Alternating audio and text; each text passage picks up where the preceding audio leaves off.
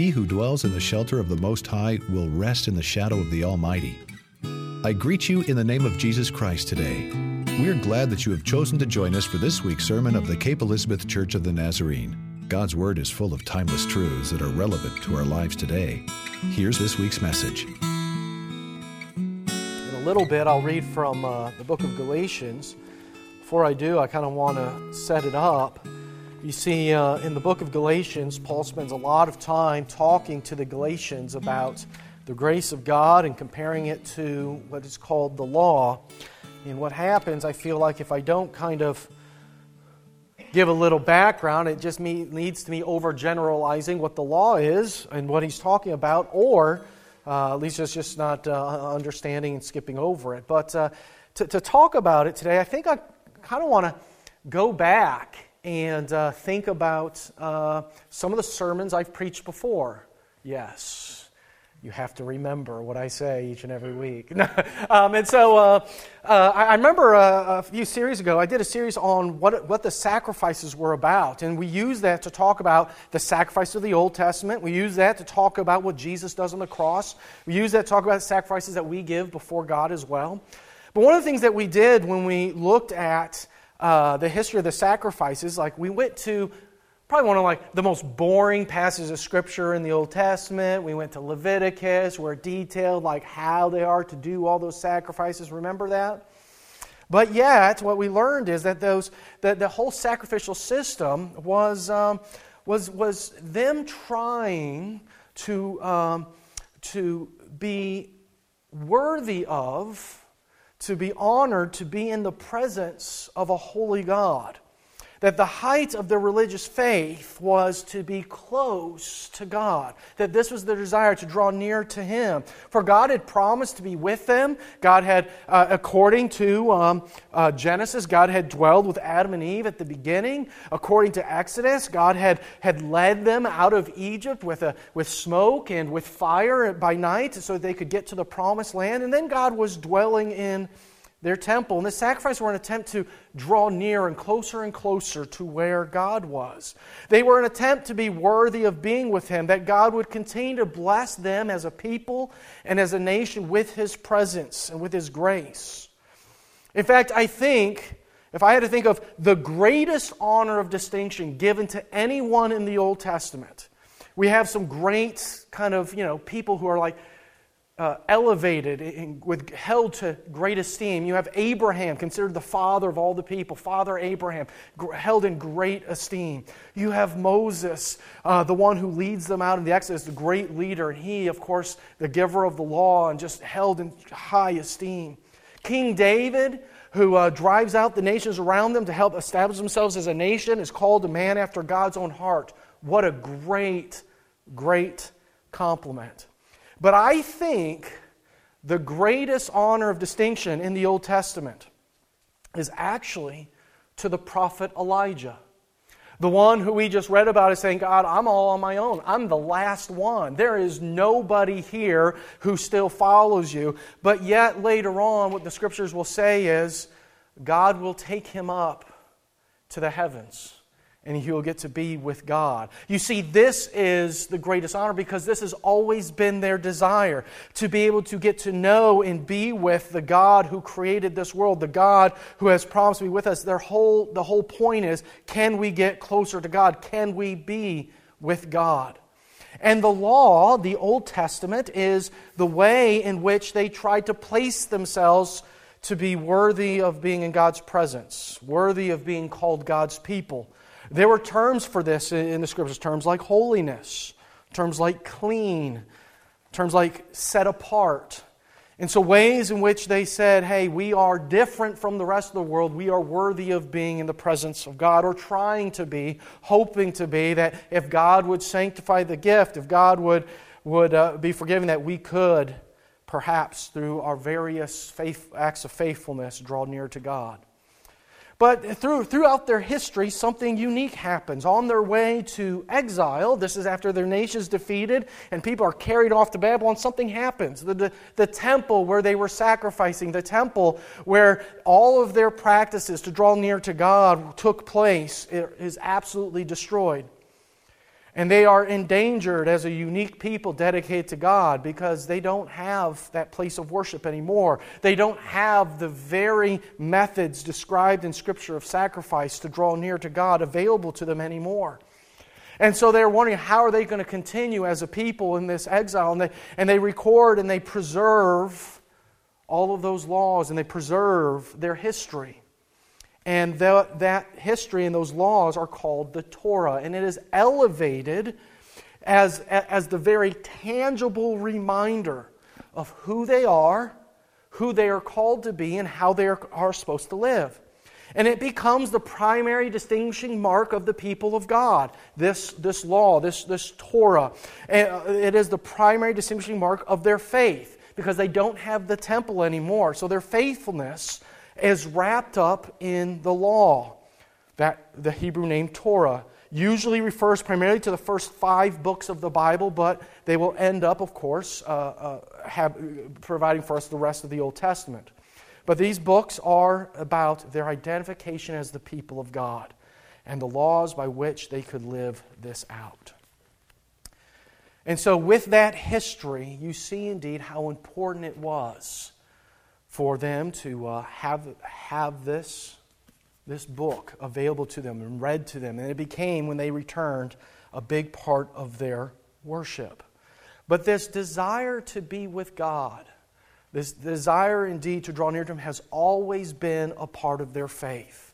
In fact, that what happened to Elijah became a part of the narrative of maybe someone like Elijah would come again.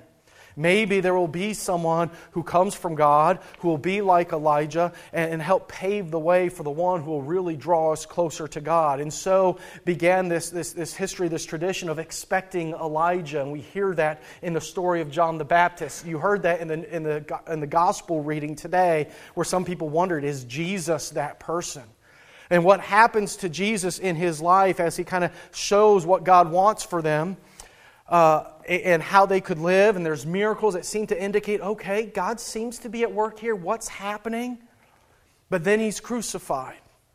And it seems like all is done until the resurrection changes everything. First, the resurrection legitimizes Jesus' life and His message. A message that showed love to the entire world, showed love and forgiveness to sinners, and reminded us that the law that had been elevated for all this time, was given to us to help us serve God, and not just so that we would have something else to serve. The law was given to help us try to draw closer to God, not so that we would become enslaved to it. The way Jesus would say it when He was questioned about Him healing on the Sabbath or His disciples doing stuff on the Sabbath, He would say, man or humanity is not made for the Sabbath, but the Sabbath for humanity. In other words, it is the Sabbath, the day of rest, is a gift of God to us, and not just an extra law for us to follow. So the question they're facing after the resurrection, particularly among the faithful followers of God, the Jewish faithful, is what does this mean theologically if Jesus is raised from the dead and everything He said about His special relationship with God and how He interacted with even the non-Jewish people and how He interacted with sinners. And what does this mean? And if Jesus is raised from the dead, that's unusual too, because it means God was pleased to work with that crucified one. The one who was supposedly initially brought up on charges for blasphemy against God. The one who, according to the law, was hung from a cross, and so according to law should be considered cursed. But if God raises this one from the dead, then where's the curse?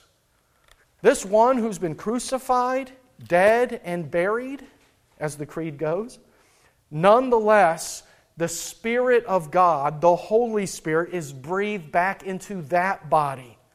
God is pleased to enter into, to dwell in the corpse of this Jesus.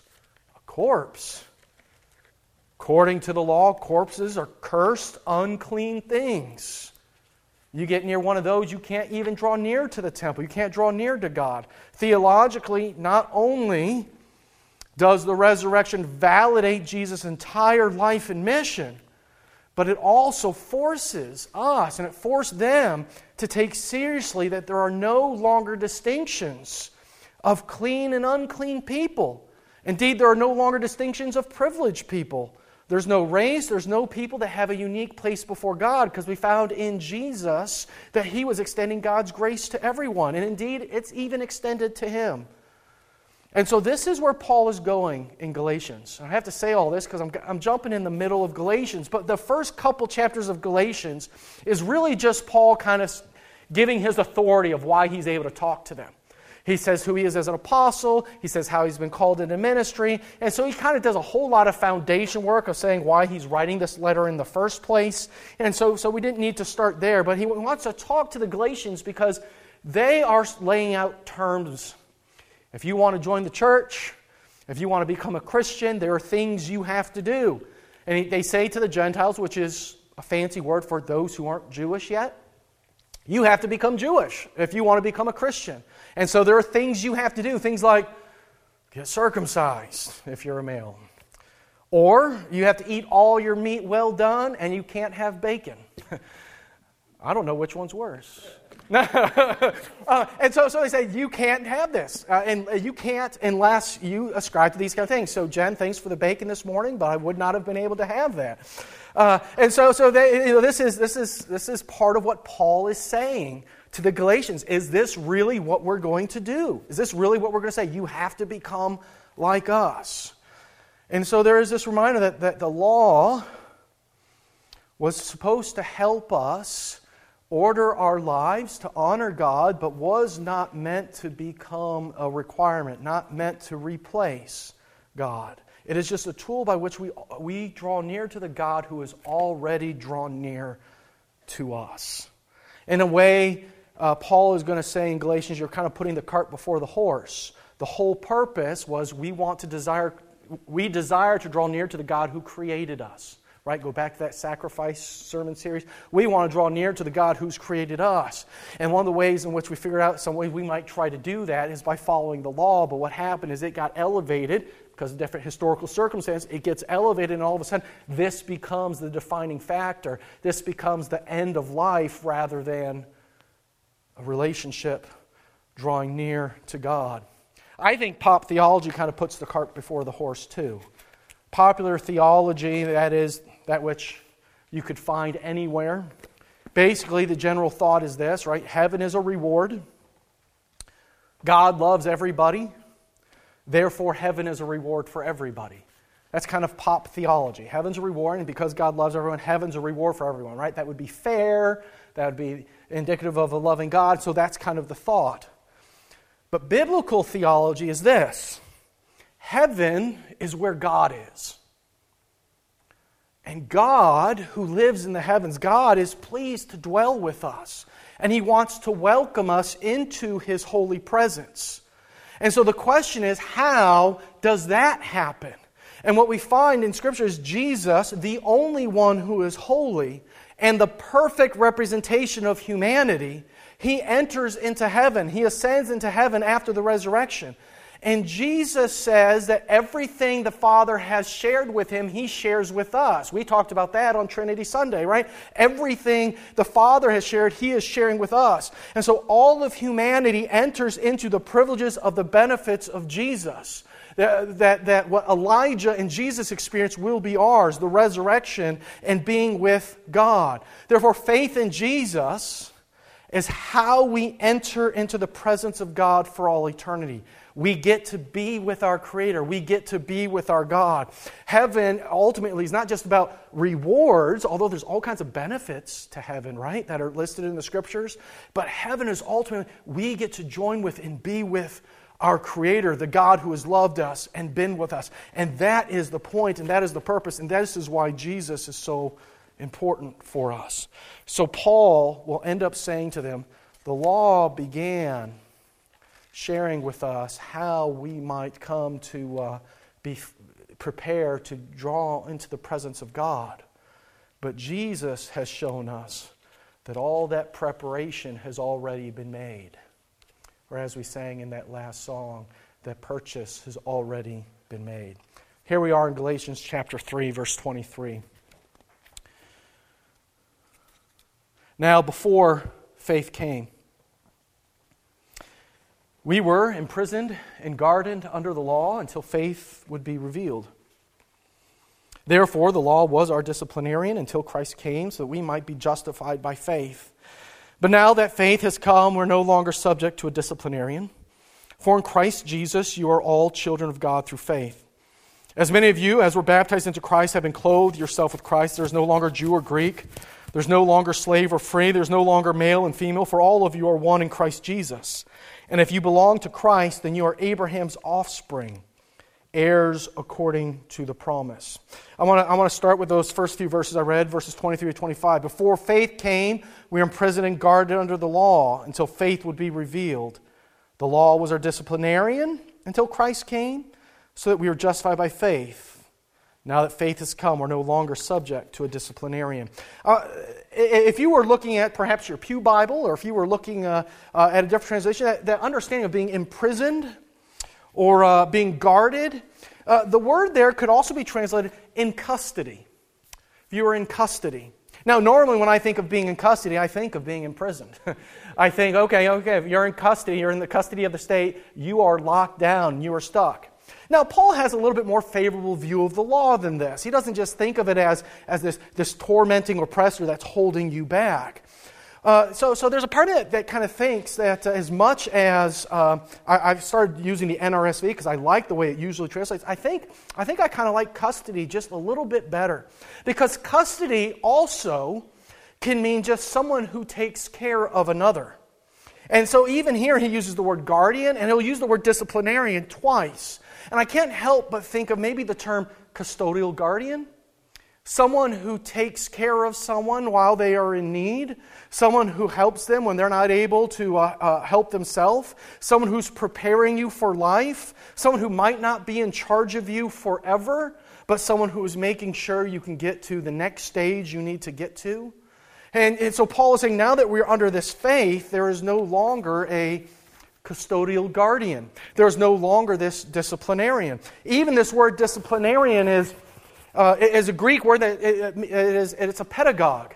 Now that's a weird term, but Jan, one of the things she's had to do over the last year as a teacher is she has had to show and talk about with other professors her pedagogical method.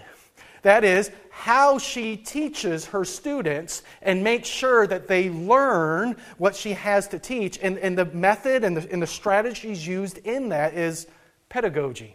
It is teaching. And so what he is saying is the law has functioned as this kind of teacher, this disciplinarian in some phrases, because the pedagogue in the early Greeks, they were the ones who were in charge of the children to help raise them and to help them become adults and to help them learn how to live life. I mean, maybe a modern day way of looking at it would be a daycare teacher, someone who's raising children, someone who's helping them, because there wasn't a formal education back then. I remember I had a history class in high school, and the professor, very passionate about education, he was a history professor, and he said, you know what I think the 20th century is going to be known for?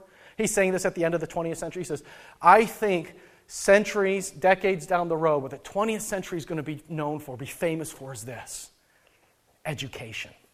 Education. Of course, he's an educator. He's going to say that. But no. But he really believed this. He said in the early 20th century, you had children working in factories in the Industrial Revolution.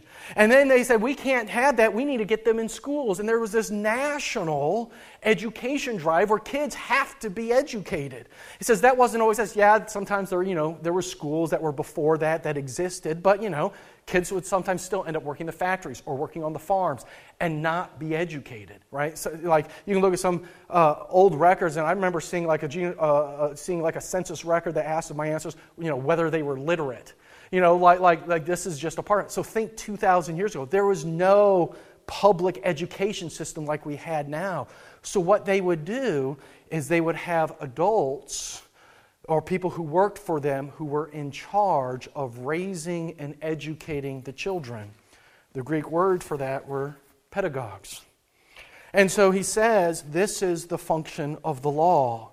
The law was like this teacher, this one who is helping us know how to live and honor God until we get and mature and go to where God is leading us. And where the law is pointing is to Jesus Christ. That ultimately we are to find that the law has been showing that Jesus Christ is the one whom we are to follow and have faith in. So all this means, those who don't adhere entirely to the law, that's okay. For the Galatians in particular, it meant we don't have to make them adhere to all the rules of circumcision or of or eating meat a certain way. And then he uses the imagery of baptism in verse 27. He says to them, as many of you were baptized into Christ, you have clothed yourself with Christ. Let me tell you a little bit more history about baptism. Baptism was done in the nude. It was weird. Wait, what? What? You see, back then, public bathing was the thing, right? The fountains in the cities were often like public baths as well. Olympics were done in the nude. Nudity was just not as considered as immodest as it is today. And so it was much more prevalent, and the public bathing and not really showering, but bathing was a part of the thing. And then so even in the church, what they would do is they would take off the old clothes, and it symbolized taking off the old self, the old way of life, and they would go into the baptismal waters. And the baptism, being laid back into the water, is a symbol of dying to the old self then, of being buried as you go underneath the water, and then being raised to life as Jesus was raised to life. And then afterwards, they would put on a new white robe, a new outfit that was a symbol of putting on the grace of Christ and the purity that comes through faith. And so this was the symbol. So when Paul says to them, you have clothed yourself with Christ, he's referring to this church rite of, you have gone through this whole system of recognizing, of confessing that who you once were has died, and now because of your faith, Christ has made you new. We do that a little bit today. Babies, when they're baptized, will wear all white.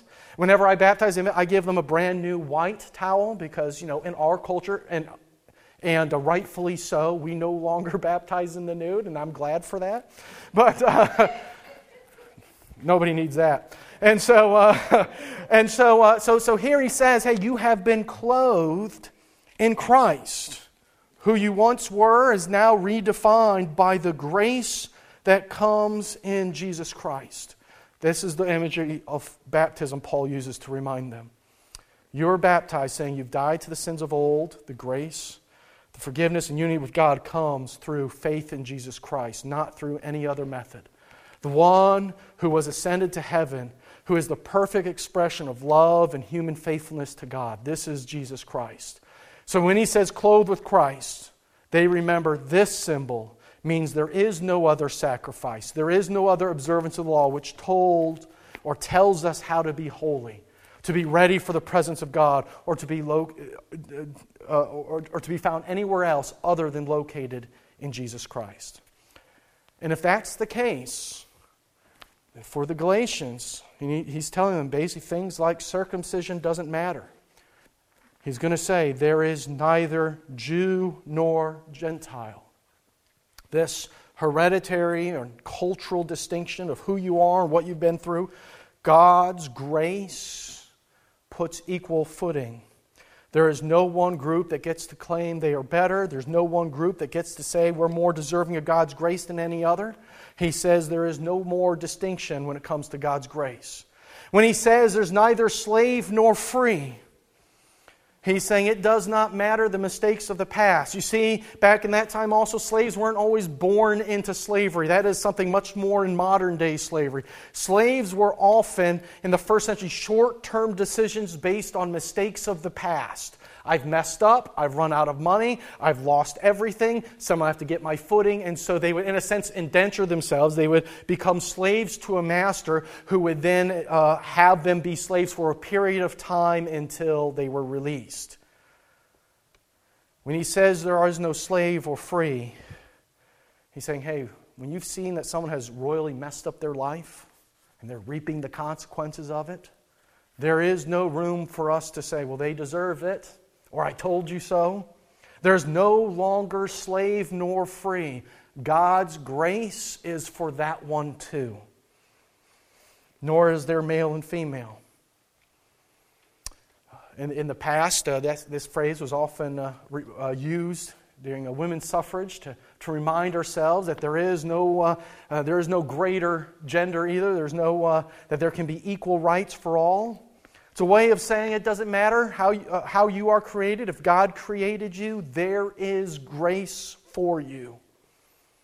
He says we are all one in Christ Jesus. We are all heirs of Abraham, and that comes not from a genealogical record, but from a faith record in Jesus Christ. And so the question might be, well, why Jesus? Why are we all one in Him? After all, Jesus was a Jew. He wasn't a slave, and He was male. I mean, He at least fits certain boxes of those ones that He says doesn't matter. How do all those other groups get in? And once again, it comes back to the theological points that Paul is making and the theological thinking we have to do about what is taking place if indeed grace comes through Jesus Christ. If we are willing to take into account what happens on the cross and the Lord's raising of that one, the crucified one. When Jesus is crucified, He is utterly abased, humiliated, destroyed. There is nothing that we can say, oh, but He still got something though. This isn't like, there is no majesty, there is no beauty left. Rejected by the Jews and the Gentiles. Jesus is enslaved not by His own sins, but by the sins of others enacted against Him, pinning Him to the boards of that cross. Indeed, He is stripped of any privilege, any power, or any influence that might possibly be had by His time in His culture, or by His employment, or by His gender roles, so that what ends up hanging on that cross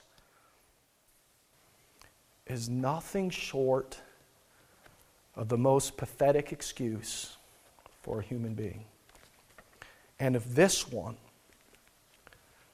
the one who, Paul will say, made Himself nothing, becoming obedient to death, even death on the cross, if that one might be exalted by God to the highest place, given the name that is above every name, that at the name of Jesus every knee should bow in heaven and earth and under the earth, and every tongue confess that Jesus is Lord, then there is no more distinctions for God's grace. Then it means God's forgiveness is available forever. It means God is still desiring to share heaven with all of creation and is still beckoning us to enter into His presence. And it is available for everyone. It means everyone has opportunity to be with God. And there is no law that can undermine the grace shown in the resurrection of Jesus Christ. No law whatsoever. So where does that put us? On one hand, I think it puts us as a place, as a people who are gracious and need to be gracious. As a people who need to recognize that God's love might surprise us where God's love is willing to go. It means as a people we don't create hurdles before others. We say, oh, you got to measure up this way or you have to do that thing before you can believe or be a proper follower of God. We can't put hurdles before people. We might be surprised where God is willing to move. This is Paul's message to the Galatians. We are a people who then also need to live faithfully into the promise of God. If indeed, through Jesus Christ, God has said, I am available and I love you and I have a plan and a future for you. We now receive that with thankfulness, with humility, and then with faithfulness with how we go forward in our life. And it's my hope and it's my prayer that as we hear this, that we hear the gospel, that this is why we confess who Jesus is. This is why we talk about heaven. This is why we talk about our God and His love. Is because He has said and done at all times throughout history, I want to be with my people and with my creation. And He has done everything He can through the person of Jesus Christ to make that possible and to welcome us in with faith. As we get ready to go to prayer today, let us go before our God, asking that He would indeed be real in our life. And there's something in our life that we need to bring before Him. And say, God, I need you to forgive this, or Heavenly Father, I need you to overcome this wall. Let us bring that before Him today. And let us see and be amazed at how God is still working among us today. Let's pray. Heavenly Father, I want to thank you for your love and your grace. I want to thank you that you surprise us. That you absolutely surprise us by how steadfast and faithful you are to us. Lord, I thank you that you have loved us when we have been far away from you. When we had no desire to follow you, when we didn't even know who you were. When we were, to use a word from Scripture, Gentiles, Lord, you were asking us and welcoming us in. Heavenly Father, I thank you for forgiving and loving us when we were so estranged, when we turned our back on you, when we were living by our own power and our own strength rather than by you, when we were slaves to our sin. Yet, Lord, you offered by the power of your Spirit, you offered forgiveness, you offered strength. You have offered indeed your grace into that as well. And so, Heavenly Father, I thank you that there is no distinction between slave and free, for you have loved us even then. And Heavenly Father, I thank you that you love us as you have made us. And Heavenly Father, I pray and I hope that we will take who we are and bring it before you in full fidelity and faithfulness. For Heavenly Father, you are worthy, you are holy, and it is our desire, Lord, to be faithful to the one who has invited us into His presence. Thank you again for loving us. Help us to love you with our lives. Amen. Amen. The grace of our Lord Jesus Christ be with your spirit. Amen. We hope this sermon has encouraged you with the gospel of Jesus. More sermons are available online at our website, capenazarene.org. May God bless you abundantly as you serve Him today.